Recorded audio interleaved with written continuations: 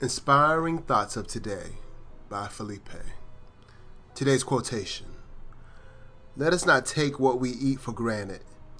Let us view our meals as an opportunity to give our Lord praise. A quote by Dylan Burrows. Today's meditation: give us this day our daily bread. Most of us know the feeling of being without something we want or desire. However, for how many of us has that thing been a necessity of life, such as food or water? So many people who are less fortunate than us will spend the majority of this day just trying to survive. And if I allow myself to be aware of this truth as I fulfill my own daily needs, I cannot help but be filled with gratitude for the many gifts I have been blessed with this day. How often do I give thanks and praise for the food I have before me?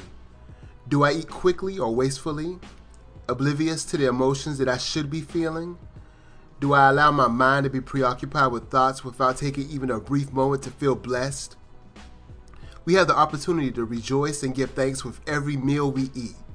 And if I can make it a habit to say thank you for the food I am eating, the meals themselves will take on so much greater meaning. The foods and liquids are no longer just dinner or supper, but gifts from the planet we live upon. They are animals, plants, fruits, vegetables, seeds, and water, energy that is necessary for life to sustain itself.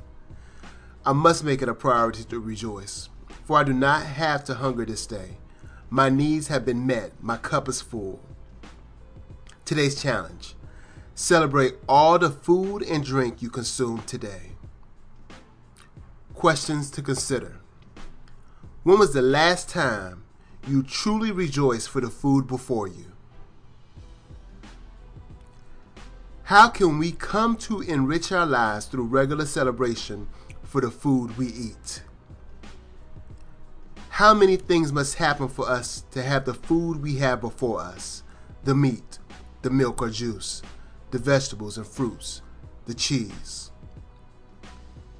For further thought: and when you crush an apple with your teeth, say to it in your heart, your seeds shall live in my body, and the buds of your tomorrow shall blossom in my heart, and your fragrance shall be my breath, and together we shall rejoice through all the seasons.